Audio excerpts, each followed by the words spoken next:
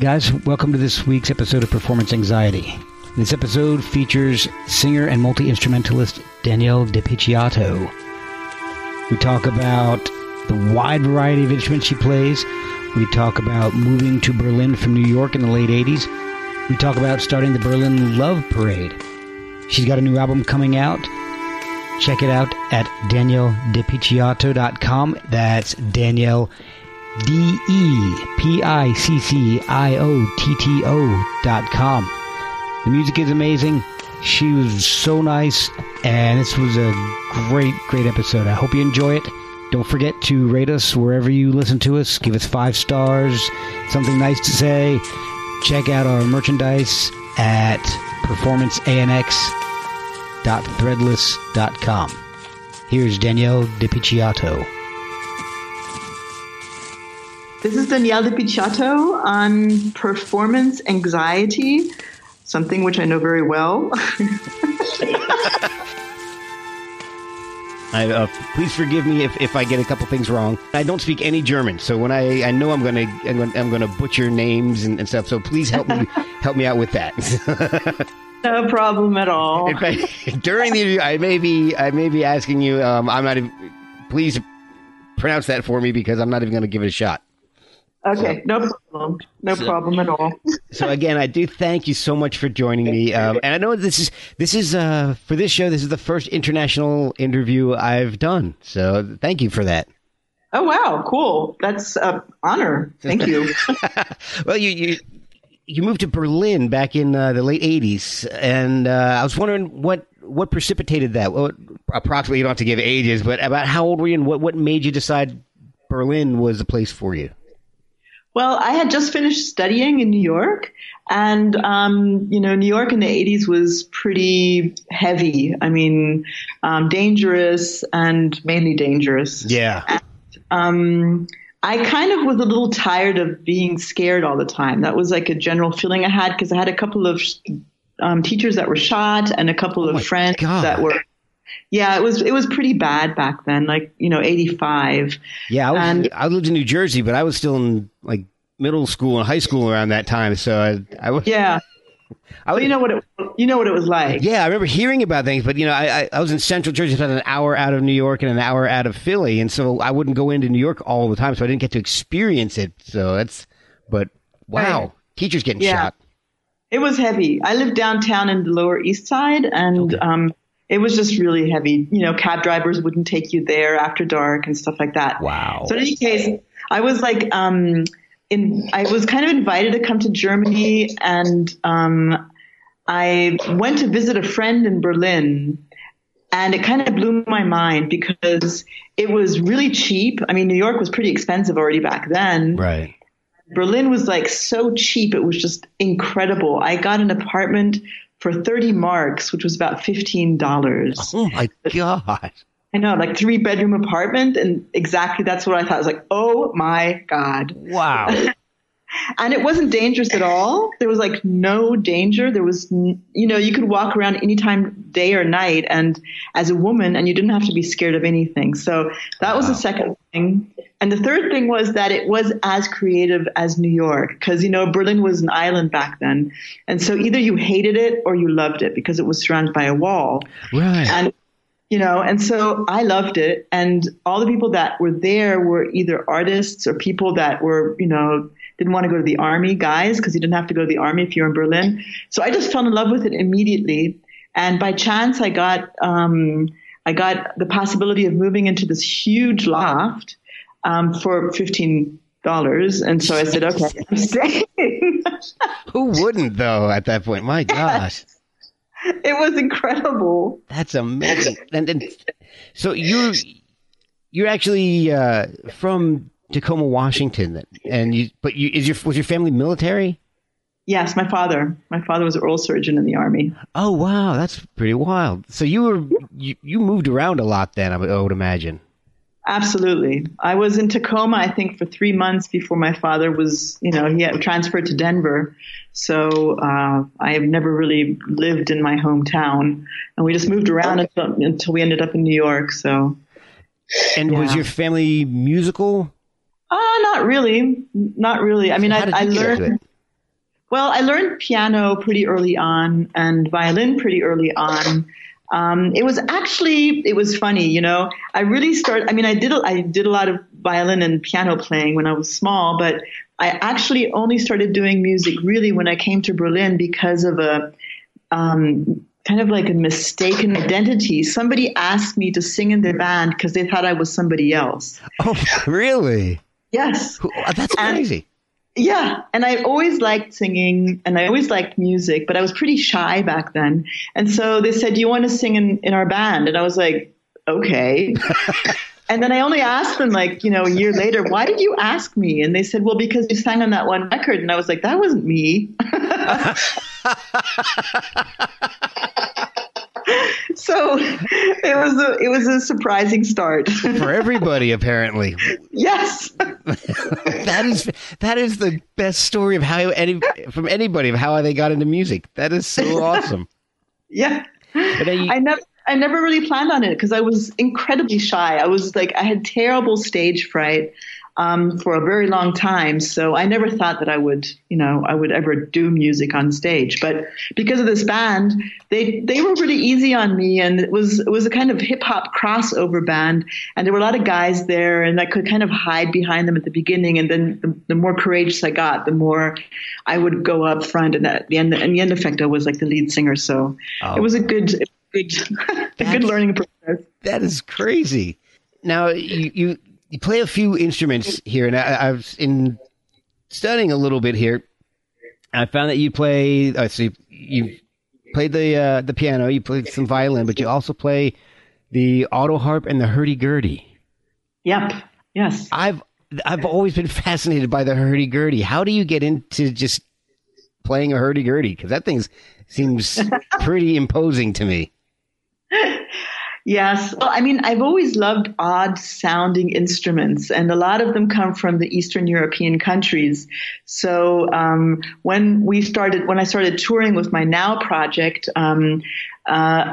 we played a lot in Eastern European country, and believe it or not, there's this old hurdy-gurdy player in Prague who plays on the streets, and I had never heard of a hurdy-gurdy before. And when I was walking around Prague and I heard this sound, I was like, what is that?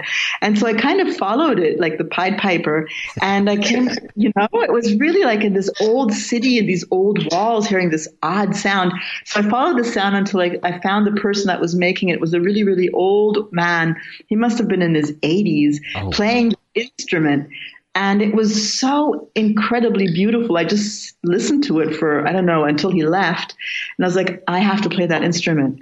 And they're really, really expensive. They're like a real hurdy-gurdy costs around 4,000 or 5,000 euros. And I was like, well, that's impossible. And so it was kind of a dream until my husband actually gave me one for my birthday, which he had found in Poland for a very, very much cheaper. Like it wasn't expensive. It was like a cheap hurdy-gurdy. And I could start playing it. And I just love it. I mean, the sound is just incredible. When you play it, it's like you're being transferred in a different time. You suddenly feel like you're in the Middle Ages or something. Yeah, and that's exactly what the sound is. And that story, I can almost picture that like a movie.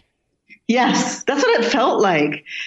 You rarely have something like that happen to you, that you hear something and you're like, what is that? Yeah, exactly. And then just following it through some streets. I picture it as like it's foggy out. The streets are almost completely empty. And then it's just you listening to this sound, trying to find this old man playing this weird instrument you've never seen before. That is such a movie. Yes.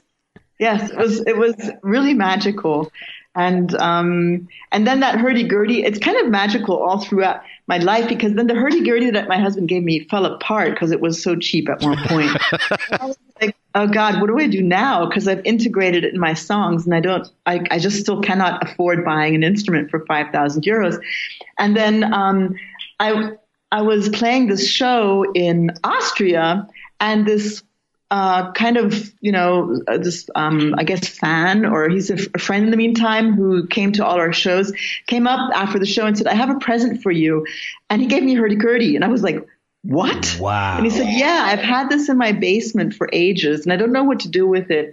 And I saw you playing it last time. I thought maybe you can use it. So it was like just when my old one fell apart, I magically got a new one. So I thought, okay, I'm supposed to play this instrument. That's amazing. Yes. It's absolutely a magical instrument. Yes, totally. Totally. So, all right. So obviously older medieval type of music is an influence based just on the instruments that you play. What else has influenced the music? You know, going back to a kid, what were you listening to that's had an effect on you? Well, my first love was Morricone. Yeah, because my first favorite movie was The Good, the Bad, the Ugly. Yeah, and that kind of, I think, influenced my whole life. Oh, okay. So that's kind of always been the sound in a way that I'm looking for. Another person that really influenced me, not back then, but in the last years, was Scott Walker and the stuff that he did. Yeah, he just recently passed away. Yeah. That was terrible. Yes, I know. Oh, that was man. very sad. But his music and Morricone, and I don't know if you've heard of the composer Arvo Pärt. He's like an Eastern European composer. I think he's from, I'm not quite sure, maybe Russia or I don't know. Okay, no, he lives in Berlin. Familiar. He does kind of stuff like Ennio Morricone, except in the classical sector. So because I play violin and all that, those three composers are basically my masters. Oh, well, those are fit. I'm going to check out that composer because listening to your music and the other influences you've had, now I'm very, very curious. Yes. I think you'd like it. If you like Ennio Morricone, you like this. He has a lot of, Morricone always has these bells and stuff. He has a lot of bells. I love bells. Yeah, exactly. And he knows how to use space in music so well. Exactly. So exactly. All right. So now you moved to Berlin in the late 80s. So you were there when the wall came down then. Oh, yes. What happened to the music scene at that point? Well, that was quite an event. It's like, I don't know if you know that I kind of originated the Love Parade together with my back then boyfriend. I was definitely going to ask you about that. That was kind of the beginning of a new music era for Berlin. Before the wall came down, it was kind of like ingenial dilettantes, like, Einstürzen, Neubauten, Nick Cave was a lot in Berlin. Thank you for pronouncing that for me, by the way, because I've known that band for decades, and I've never been able to figure out how to pronounce that name. Yes, I understand. It's like my last name. Those two words, Einstürzen, Neubauten, and my last name, Daniele Di Picciotto. It's a tongue breaker. That's true. That's very true. We are fully aware of that. All right, so you move to Berlin, the wall comes down, and you start this Love Parade. Tell me more about that. Well, like I said, the sound of Berlin before was kind of like this really melancholic, existentialist, dark music, because Berlin was very dark before the wall came down. That's why people either hated or loved it, because for a lot of people it was too dark. It was kind of scary in a way too, in a kind of romantic way. But when the wall came down, it was like somebody had opened the door, and obviously a lot of people came from the east, so that is why it was kind of like a door opening. But it was also because before it had been surrounded by a wall, and you couldn't really leave or get in easily. Suddenly it was easier. So all kinds of different influences happened. And the first thing that happened musically was this new music, which eventually became techno music, or that kind of electronic style, acid jazz and stuff, came in from England and from Detroit. And I was dating a guy back then called Matthias Röhring, who's now known as Dr. Motte.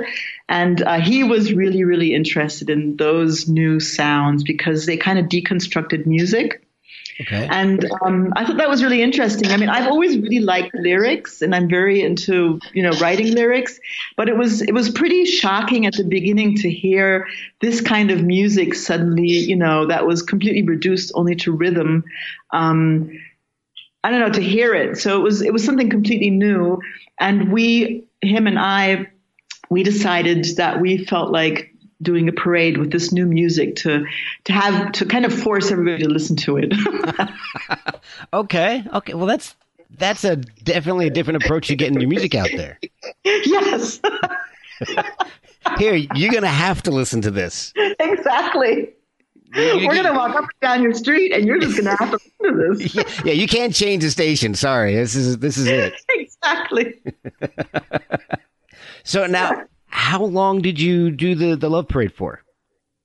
I stayed there for about the first 5 years, and then it became so big. Like there were at the beginning, the first Love Parade had 150 visitors or people participating, and then after 5 years, it was 1.5 million. What? And yes, it became very big. We didn't expect that. It just kind of, I guess it was just, a lucky thing that we just hit that time, sign of the times or something that everybody was open for. The zeitgeist. Yeah, it was crazy. German right there. Look, I used a little German. Yeah. You and I may have to end up doing a podcast parade or something where we just walking down people's streets throwing my podcast out there, because I would love to go from 150 listeners to 1.5 million in 5 years. Yeah. That would be amazing. It's kind of shocking. If I could do that with this show, I might actually be able to make a little money with it. Exactly. All right, so although you can't really make money with parades. We didn't make any money on it. Well, at least not in the 5 first years where I was part of it, because, you kind of just, what are you going to sell? People come and walk.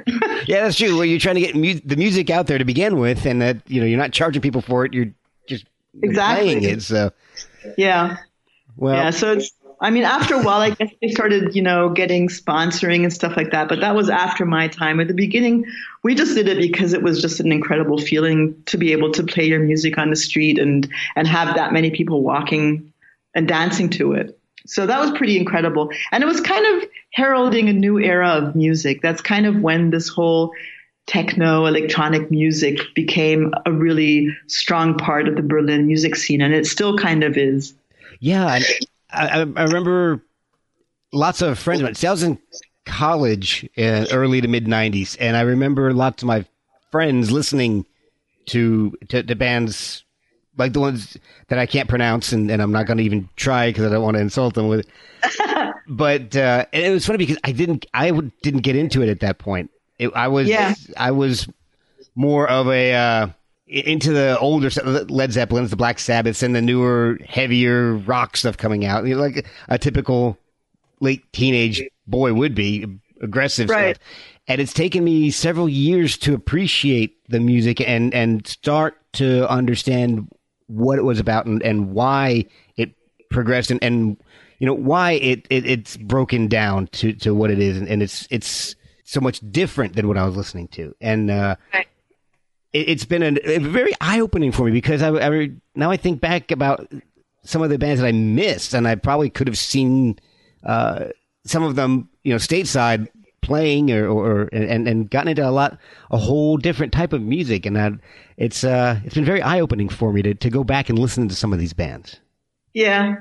Well, I think that there's always a time in one's life that one needs a certain kind of music. I've had the same thing. Like for instance, when I started the Love Parade, I was really into techno music. In the meantime, I don't listen to it at all anymore. So now I like electronic music. There's electronic elements in my music, and I like harmonies, and I like the mixture of classical with drone and with rock. Yeah. So, I guess that it evolves with one's life. Sometimes, you like stuff that doesn't have any lyrics, and then you only want lyrics. So that's very true. That's very true. I can definitely tell you that there are times where it was a 6-hour drive for me to go from my house in New Jersey up to my college in Rochester, New York. And I can remember just throwing cassettes in the tape player and listening to music the entire time. And I can't do that now. It's definitely changed. I definitely need something. And that's why one reason why I love podcasts is I like, even if I'm not part of the conversation, if I can listen to a conversation, Right. it helps pass longer stretches of the day better than music would for me. Yeah. I mean, back then the podcasts didn't really exist, did they? That's something really new too. Right. I mean, Yeah. really. Yeah. It was just talk radio basically. And, I definitely didn't want to listen to anything. NPR was not on my playlist, on my presets on my radio either. Yeah. I was listening, since I'm listening to more aggressive stuff, NPR was the antithesis of everything I was listening to. Yeah. Yeah. So you tour, are you touring with bands at this point? Who are you playing with at the time of the Love Parade and from then on?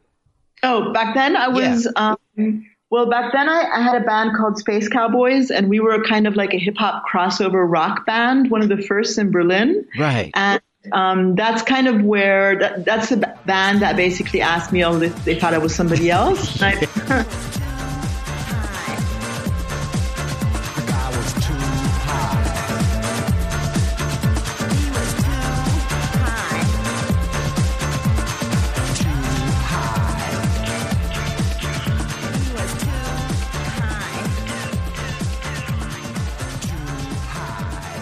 I played with them until about mid-90s.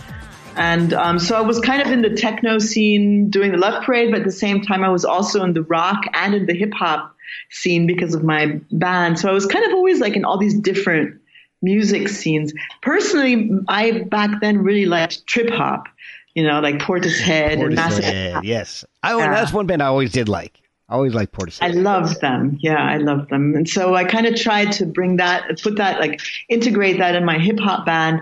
So I did that until 95. Okay. And I imagine telling me what you're telling me about Berlin. It sounds like it was a little easier to delve into different types of musics. That's not a word. Music than it would be over here in the States. It's a little more accepting of it. I guess it started changing in the mid-90s that it was acceptable to do that. In the 80s, it wasn't. In the 80s, it was like either you were in the rock scene or you were in the, 70s scene or in the hip-hop scene. But that's why my band, when we were like doing this crossover thing back then, was one of the first ones. It was kind of the start of crossover. And Berlin, is a big city, but still the scene is, back then especially, you kind of knew everybody. So a lot of people started doing that, like delving into different music styles just out of the interest. And it was fun trying to put weird stuff together. And that's the kind of stuff I love, because I remember back mid-90s, what really brought that to the forefront for me was there's a soundtrack to a movie, Judgment Night, where they matched hip hop. Oh, right. Yeah, hip hop artists with rock stars. Yes, I had that. That was great. I still listen to it. It's still amazing. Yes. That was a big changing point for me, because it was, and maybe it was just me being in my early 20s at that point. I never thought of mixing genres like that. I never realized, hey, and it's such a simple idea. Let's just get two people who don't do the same type of music together and see what happens. And to me, it was magical, because then it started opening my eyes to people like Del the Funky Homo Sapien and all that. Exactly. And so you're doing that in Berlin then, around this a little earlier, actually, even. Yes, it was like I was in that band from 89, 90 until 95, and for me, I mean, it was perfect for me, because I still do that up to today. I try to bring together odd, things that don't really fit together and see what happens. And it kind of always creates magic, I find. So for me, it was kind of an eye opener that you could do that. And it's kind of stayed with me in all my different arts throughout the years. And you are an artist of many styles. So you're a musician. You're also, you've done illustrations, painting. You've actually written 2 books. How did you get into writing, and is it something you've always done? I've kind of always done it. I mean, writing I've really done from the very, very start. I could read very early, and I started writing immediately. So that's the thing that kind of has been with me from the start, although I never really had the aspiration of becoming a writer. That kind of happened more by chance. I think probably because I just enjoyed writing lyrics so much, it just kind of happened. And, I mean, nowadays, or not only nowadays, it's always been like that. It's so difficult to survive as an artist without having a job on the side that I kind of thought, okay, I'll try to use all of my talents and somehow earning money. And so it just when you write a book, at least here in Europe, you get a pretty good advance. So somebody said, hey, I think that you have a interesting stories. Don't you feel like writing a book? And I was like, sure, of course. And I did it and I really enjoyed it. So then I kind of try and spend my time doing a little bit of all of these other things too, because I take time off of my music and then I get this distance to my music, which kind of enriches it. So yeah, it's fun. I mean, I'm lucky in that way that I'm a little kind of successful in all the different areas. Well, I imagine it would make the albums that you create more accurate. It gives it a more accurate representation of what you're trying to get across, because you control the music. You control the images, you control the notes that are inside. You can form all that exactly how you want it. Exactly. So it's really 100% kind of depiction of what I'm trying to say in every kind of area. That's true. And, while I'm painting, for instance, I usually think about my music and I listen to the stuff that I've recorded. And then, so I'm really lucky in that way. But I mean, I have to say it's also because Berlin or Europe as such still has a lot of possibilities of, being able to live rents are just not as high. Okay. As soon as your rent isn't that high, you have more chances of living as an artist freely. So I have that luxury here in Berlin. That's true. Maybe I should move there. I was a photographer for years, and anybody who listens to this podcast on a regular basis gets tired of me saying that I used to be a photographer. So it then, but 3 kids, insurance, it becomes I've got to provide, and then when the money isn't there on a regular basis, you start to think, you know what, I should probably be a better parent, because my rent isn't unfortunately €30. Right.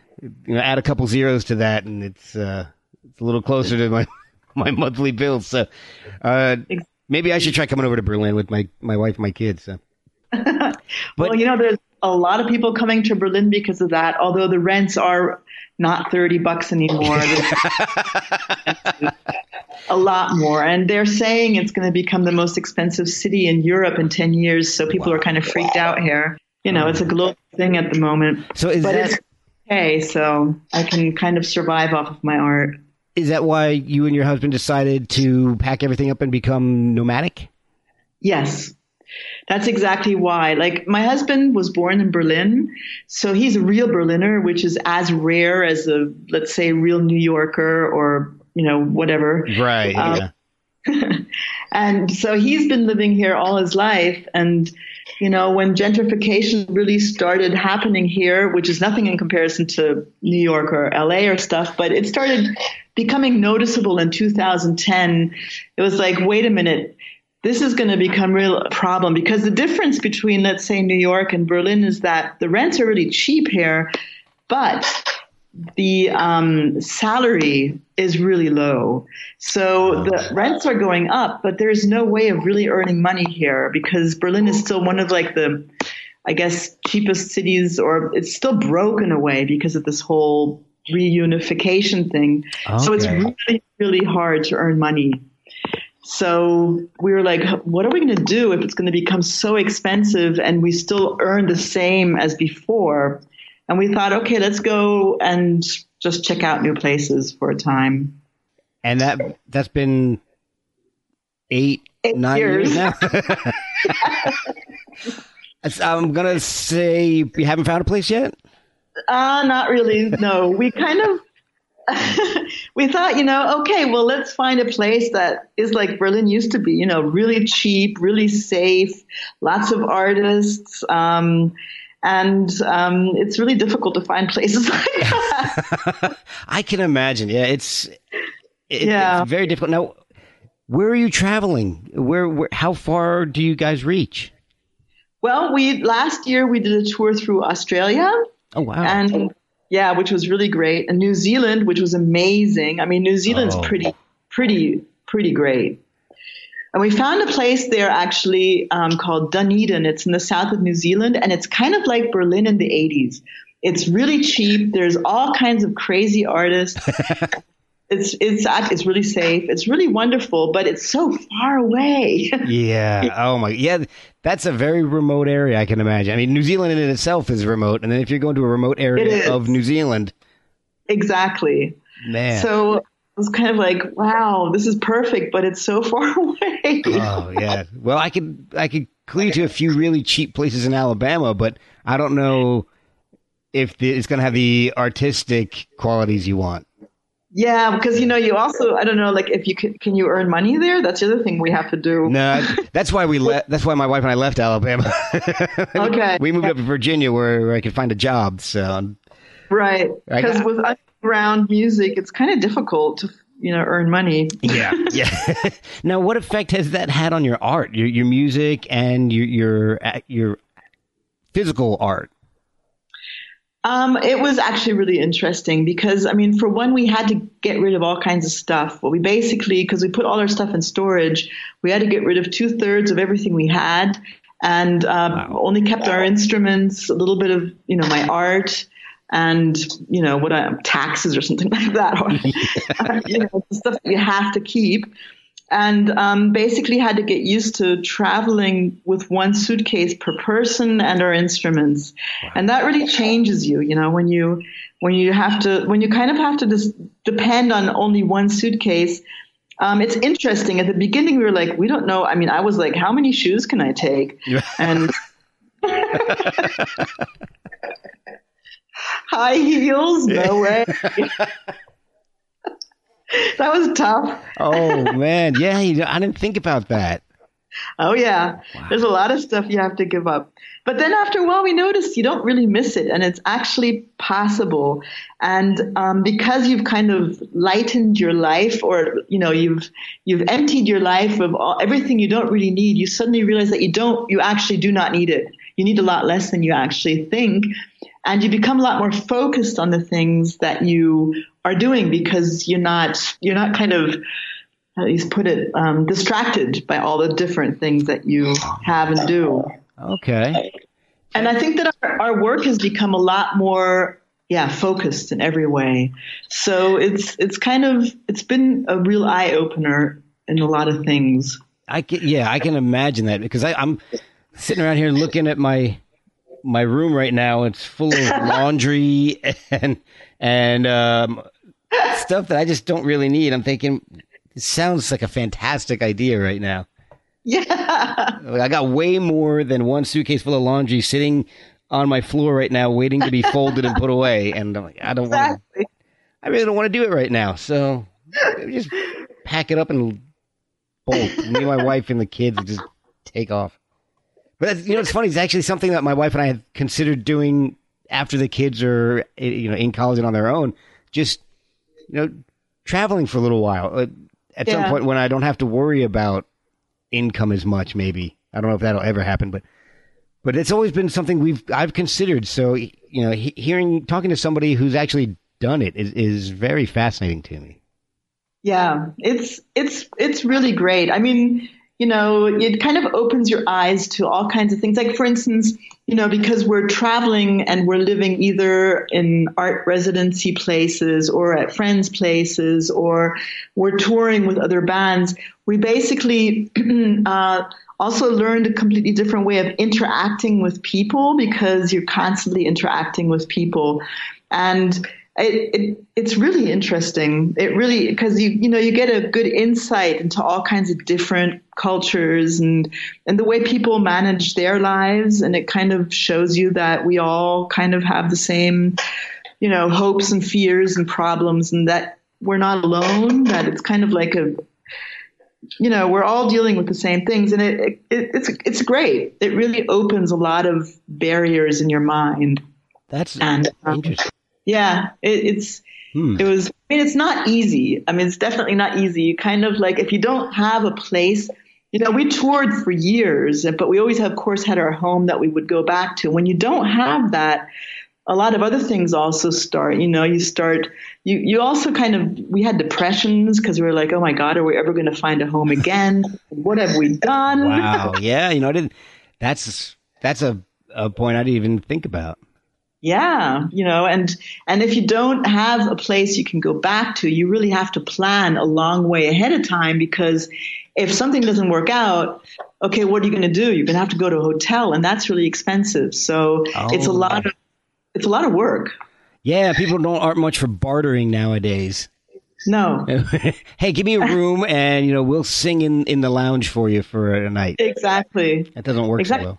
And we're not teenagers. If we were like 20, when I was 20, I didn't care if I had to sleep on a bench or something, or if but when you're our age, early 50s, it's different. Yeah.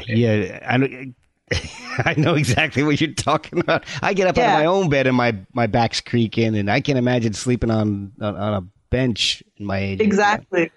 Oh my gosh. And so in this period of you being a nomad, basically, you've put out you put out one solo album. Your second album is about to come out.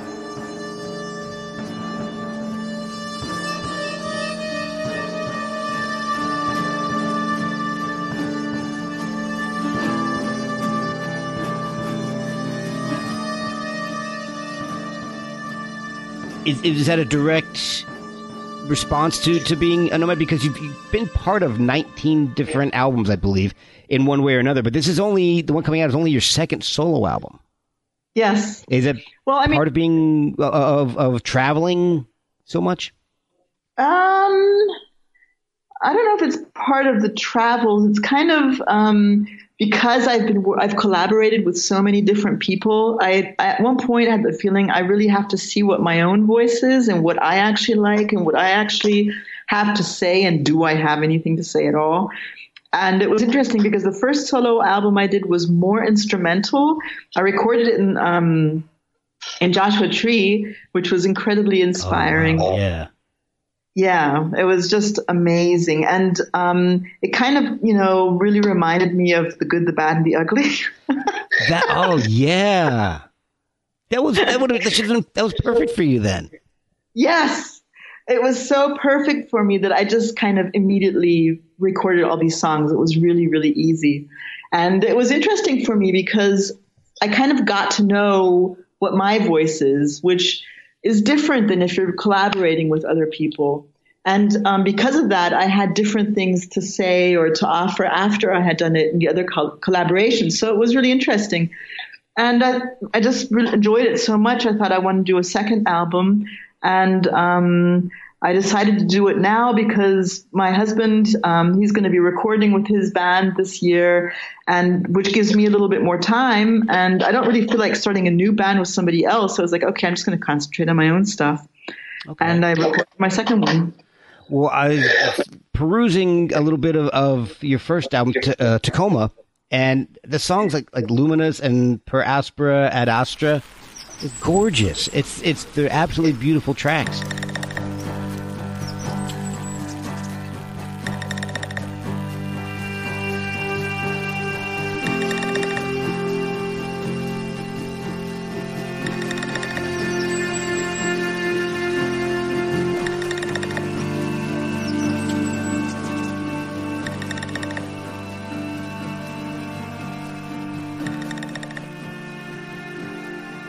It's just, it's like, well, it's exactly what you're saying. It's kind of a mix of some electronic beats and all, but beautiful incorporation of the sounds of nature. The birds and rain and all kinds of stuff mixed into your songs on that album and on the new one. And it's, in fact, I think one song, is it the, blanking on the name of it right now. It's you even put in lions into it, if I remember correctly. Is it tigers, or it sounds like an enormous cat growling in the background? Which song? The Dark Butterfly, or? Yes, that's it. Dark Butterfly. Yes, exactly.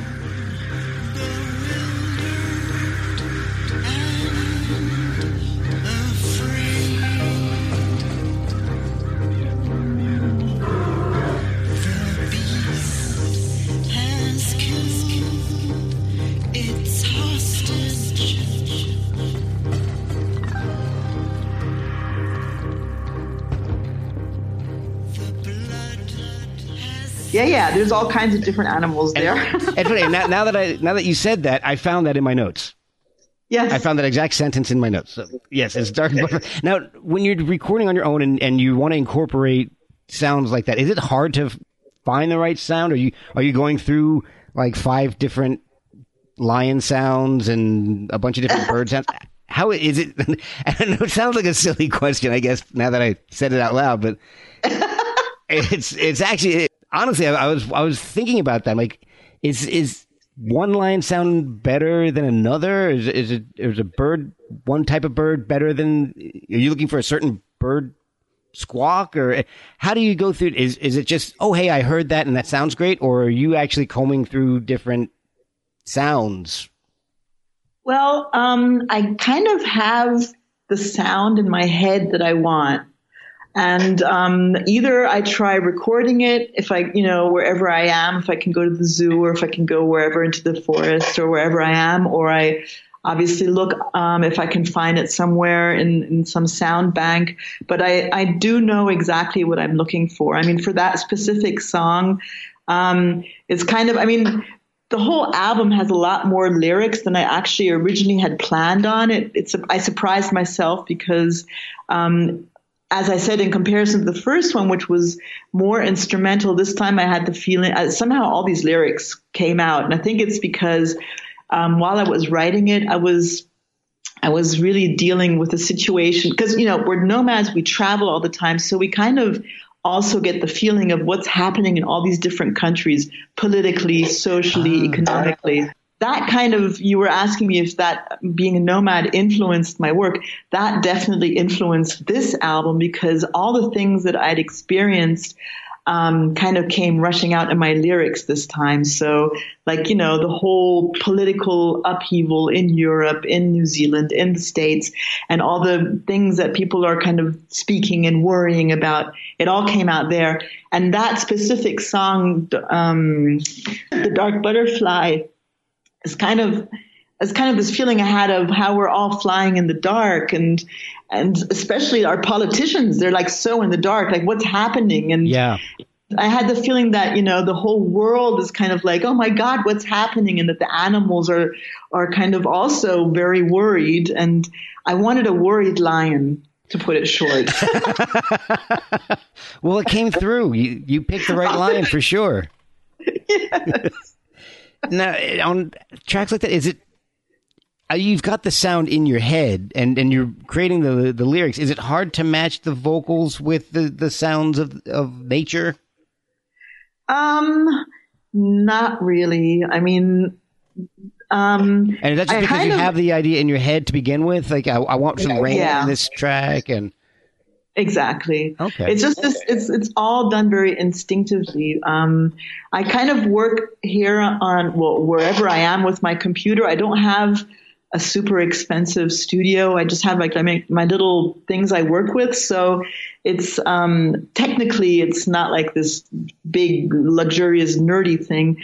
And so I just try to create that sound best that I can with my voice, with my instruments, and with the samples that I record or find to create a certain kind of atmosphere.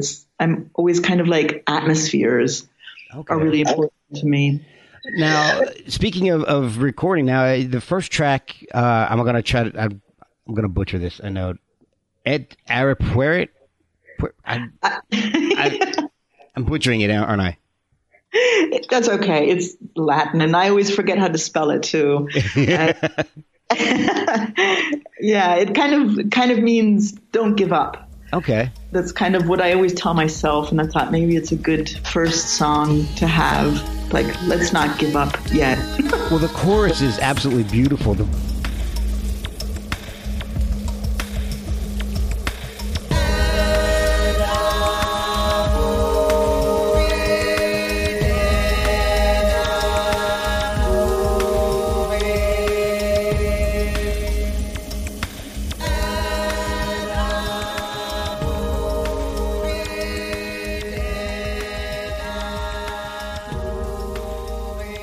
So many beautiful voices. Is that all you, or do you have other people singing with you on that? No, that's all me. I like choruses. Yeah. And thanks. I was trying to figure this out because I love choral things like that. And you may even be familiar with this band. I have a CD by a band called the Quink Vocal Ensemble, or Quink. No. Oh, don't know. It's amazing. I think they're Dutch or something. I don't know. I got it I got 20 years ago when this album came out, and the choruses are absolutely beautiful, and they're very similar to the style. It's like, I don't want to say Gregorian chant kind of a style of chorus, but what type of chorus is that? What type of music would you consider that chorus? Because I want to find more of that. Well, I would actually even say it's kind of classical. I used to, when I was small, I think that influenced me. I started singing in like children's choirs and stuff when I was, I think, around 5, because my mother, I don't know, she thought that was important. And so I basically sang in choirs all through my whole school time. And I can sing pretty high, so I was always the soprano. And I'd say that what I sing there is pretty just regular classic choir sound. I mean, for instance, I guess, I'm not sure, Bach has choirs like that, like the old masters. There's quite a few. Absolutely beautiful. I considered doing it on my own, but in the last album I did with my husband, which is called Minnetheke, we were recording in an old church in Austria. And just for the fun of it, I started doing these different voices when we were recording, and we recorded like a 10-voice choir together. Oh, wow. And I was like, I have to go on doing it. So it kind of, appeared in my album too. Yeah. Now, this is actually a question I wanted to ask earlier, and I totally forgot about this. Did you, when you decided to move to Berlin, did you already speak German, or did you have to learn it as you immersed yourself in it? Well, I couldn't speak, but I could understand it because my mother's German. And so she used to speak to me in German, but I always answered in English. And so when I came to Germany, I had to kind of learn it, but because I had it in my ear, I learned it pretty quickly. That makes sense, because obviously your German is fantastic. Obviously, you've been there for a while, and you've immersed yourself in it. So it's... I've always wondered about that, dropping yourself into a different country and having to learn the language. Is it? I just wonder if I could do it, and if I would just sound like an American speaking whatever language I'm in, or if I would pick up the nuances of the syntax. And I think that if you for instance, are somebody who's very audio inclined, like you listen to a lot of music, you like doing music and stuff, it's something that's quite natural and is easier for somebody who is more visual, for instance. Like, I know musicians that learn languages really, really fast. Okay. And if you're living in a country, you usually, most people I know, it takes them, like, they do a couple of maybe little lessons and stuff. They usually learn it within a year. Okay. Wow. Yeah. Yeah. I had friends from Australia that came to Berlin, and they just did a couple of courses, and within a year they could speak German pretty well. And German's not an easy language. No, I know. I've actually, my aunt is from, why am I blanking on everything this morning? It's like 8:00 here. Oh. Yeah. And I'm trying to remember things. No. This is fantastic, because it made me get up early, get the kids up early. My wife and one of my daughters are out of the house shopping for a dress for something she's got to go to. Okay, my aunt is from Bremen. That's a nice place. Yeah, I've grown up listening to her speaking, and I've tried to pick up things here and there. She's tried to teach me a little bit, and it's insane. Their words are so complex, and long. They've got nothing on the Welsh, but the words are so long and complex that it's much like a lot of things that are German. It's intimidating. Yeah. I'm really happy that I kind of had it in my ear because my mother spoke. I don't know if I would have been able to learn it that well. But again, I know a lot of people that did. I'm not. I don't really like learning languages because I don't know. I just don't. So I'm really lucky in that. So your new album's coming out. It comes out May 15th. Now, this will probably end up being released after that, but we're still talking about it like it's in the future. You're including artwork that you've created for this album. Can you tell me a little bit about how did the music influence the art, or the art influence the music, or was it both? Well, I think that both was basically influenced by my travels. I always I really enjoy drawing or painting and listening to the stuff that I've recorded. So I have some time to think about what I'm recording. And so I'm sure that the music does influence what I'm drawing. And because I'm drawing it, it also influences the music. But in general, it's kind of, both are influenced by my travels. So I usually draw like portraits. I'm not abstract at all. I have very colorful, portraits, and I kind of have, I paint the impressions of people that I meet on my journey. Okay. So the state of mind that's kind of what the whole album is about, the state of mind in general at the moment. Because I travel so much and I see so many people and I experience so many different cultures, it's kind of all become one for me. And I think that that's why my album, the lyrics are so kind of universal, like they're speaking about the state of our society in comparison to originally I actually wanted to speak about myself. But the lyrics are more about universal themes, like what's our future going to be like? What's the state of our world? What's the connection between different people, between all of us? And the art kind of mirrors that as well. Okay, and the vinyl edition that's coming out is going to have the 24 pages of art and a hand-signed screen print. Is that going to be an extremely limited edition of those, or do you know how many are being released of that? Yeah, it's extremely limited. Like the one with the hand-signed screen print is very limited. I mean, nowadays vinyl is limited anyway, but it's very limited. Well, how can people find this? I know a lot of vinyl collectors out there. How do people find the album, either the vinyl or the electronic version? But if you do get the vinyl, that comes with a download link for 2 extra songs, correct? Exactly. Exactly. Yes. How do people find the music? Well, you can either get it. My label is an English one called Louder Than War, and one can order it on their homepage or on my Bandcamp page, which is Hacke de Picciotto, the name of my other band. Another very complicated. I specialize in difficult names. You may have to spell that one out for us. Okay. It's HACKEDEPICCIOTTO. All right, there we go.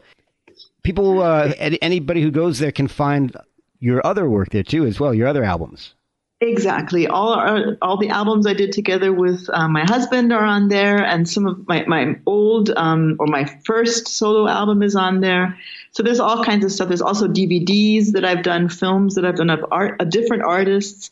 There's a lot of stuff, lots of nice stuff on the Bandcamp page. Yeah, I was looking at it last night, and it's amazing. The amount of stuff there, and the music is fantastic. And the new album, the music that I've heard from the new album from Tacoma, I get like this Barry Adamson, Laurie Anderson influence or feel from it.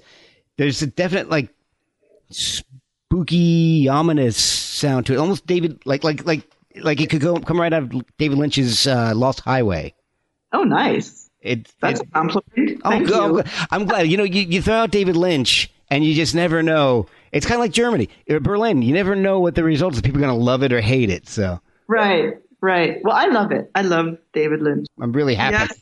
I'm really happy meeting people like you. This is fantastic. I'm happy meeting you too. This is really fun. Thank you so much. And by the way, another coincidence, I am currently reading David Lynch's autobiography, which is amazing. Oh, I haven't had a chance to read that yet. It's really, really, really great. It's amazing. I can only recommend it. It's so much fun. He is such a fascinating person. I don't know where he comes up with his ideas. It's just unreal. Yeah. Yeah. So that's a compliment if you think that mine sounds like a David Lynch soundtrack. Wow. Yeah. Well, like I said, I definitely hear the Morricone influence, and I can hear, and I got into Barry Adamson. I think he was from Oingo Boingo or one of those bands, right? Uh-huh. And I never really got into him until I saw Lost Highway and got the soundtrack for it, started listening, and he's all over that soundtrack, and I was just like, oh man, this guy's great. I started getting into his work, and his work sounds like it could be a soundtrack to scary movies for sure. And there's some tension to it, and I get that out of this album. Your new album, Deliverance, I can definitely feel the same tension in it, but the beauty as well. And it's one of those works that, and I can't say this about everybody I've had on the show, unfortunately, that I started listening to it and I was kind of transfixed by it. It just started making me think and started listening to it, and I really, really didn't realize that I'd listened to like 3 tracks already, and I'm suddenly like, oh. Wow. I got to start writing notes about this stuff. Oh, that's great. Thank you so much. That really makes me happy. Oh, good. Well, I really do appreciate you sharing the music with me and with everybody. Thank you. And I mean, the digital music is going to be available everywhere. I mean, it's going to be on Amazon and, all the regular kind of places. Although I do not do, what is that streaming thing? I don't do that. Yeah, exactly. I don't do Spotify. Yeah, I've heard a lot of people backing away from that. Yeah. So, I don't think that. Yeah, I don't do it. Are there any social media accounts where people can follow you? Yes, absolutely. I have my artist page. Same difficult name. Yeah. Which fortunately will be spelled out in the subject line of the podcast. Okay, cool. Oh, fantastic. That's great. That's a relief. And I have my artist page, and then also the page where my husband and I, the Hacca de Picciotto page, where you can see what we're doing, because we're going to be recording an album soon again, a new album. So there's going to be this. Basically, we release stuff. We try to release things every half a year. So there's always a lot going on our pages. That was one thing I wanted to ask you about before I let you go. Is you are prolific in your releases. You release stuff on a very regular basis. Is there ever stuff that gets left on the cutting room floor, or is it you're just constantly using what you write? Usually we use most of the stuff that we write, and I use most of the stuff that I write. But actually lately, I've been doing so much that some of it has been left behind, although I plan on, reworking it and using it for something else. I guess that the more you do, the more I don't know how to explain it. It's like, because for instance, now I'm rehearsing for my release party, and I'm recording because I'm going to be doing a couple of improvisations too, and I'm recording them to be able to release them, because lots of improv stuff turns out to be a really nice background for spoken word. Okay. So yeah, so it's this little pile of ideas next to me. So it's kind of like the more you create, the less you can actually use, maybe, because you have to pare it down at some point. Exactly. But it sounds like it's part of living as a nomad. You find something you write, and then you keep using it no matter what. You don't waste it. Exactly. You come back to it. Yeah, exactly. Try and waste as little as possible. That's kind of our motto. Well, thank you so much. I've kept you for quite a while. Thank you for spending so much time with me and teaching me a little bit of German and telling me about your music. And it's been a blast. Oh, thank you so much. It's been so much fun.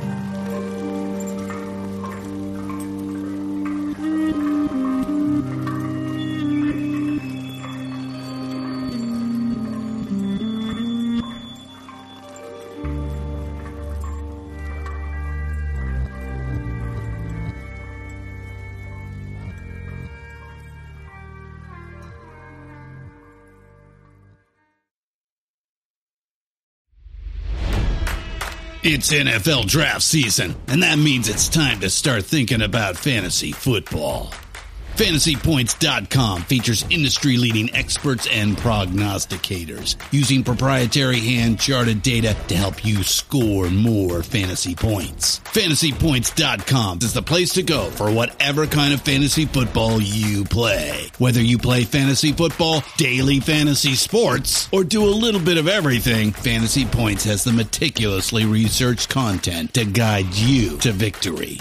And why wait for the fall? Fantasy Points also covers the new spring football league, the UFL. Join the guru, John Hansen, Scott Barrett, Joe Dolan, and other massive names in the fantasy football universe with an exclusive offer. Use code Pantheon for 15% off any Fantasy Points package, including the all-in package, with access to every article, tool, and data nugget that Fantasy Points has to offer.